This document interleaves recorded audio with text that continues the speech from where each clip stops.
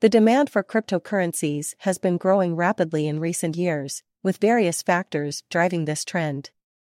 Three of the most significant sources of serious demand for crypto are non-sovereign commodity money, BTC, stablecoins, and block space for builders/developers.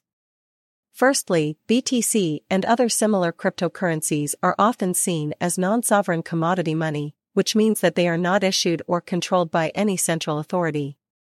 This feature makes them an attractive store of value for people looking to hedge against inflation, diversify their investment portfolio, or hold an asset that is not subject to the whims of government monetary policy. Moreover, the decentralized nature of BTC and other cryptocurrencies ensures that there is no single point of failure, which provides a high level of security and resilience. Secondly, stablecoins are cryptocurrencies that are designed to maintain a stable value relative to a specific asset or currency, often the US dollar.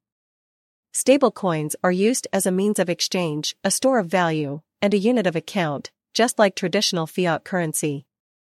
The stability of stablecoins makes them an attractive option for people who want to use cryptocurrencies for everyday transactions without being exposed to the volatility of other cryptocurrencies like BTC.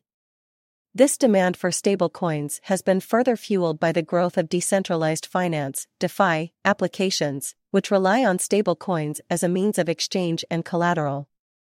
Thirdly, the demand for block space has been driven by the development of decentralized applications, dApps, and other blockchain-based platforms.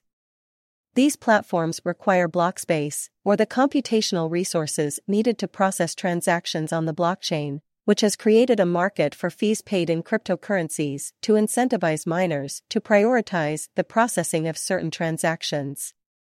Additionally, the demand for block space has led to the development of Layer 2 scaling solutions, which aim to increase the capacity of blockchains without increasing the demand for block space on the main chain. These solutions are designed to improve the scalability and usability of blockchain-based platforms, which in turn is expected to drive further adoption of cryptocurrencies. In addition to the three sources of serious demand for crypto, there is also a growing trend towards financialization of these assets. Financialization refers to the process of creating financial instruments, products, and markets that allow investors to gain exposure to an underlying asset or market. In the case of cryptocurrencies, financialization has been driven by the increasing demand from institutional investors and other large players in the financial industry. In conclusion, the financialization of cryptocurrencies has been driven by the increasing demand from institutional investors and other large players in the financial industry. Non-sovereign commodity money, stablecoins, and block space have all become areas of financialization, with the creation of new financial instruments and products that allow investors to gain exposure to these assets.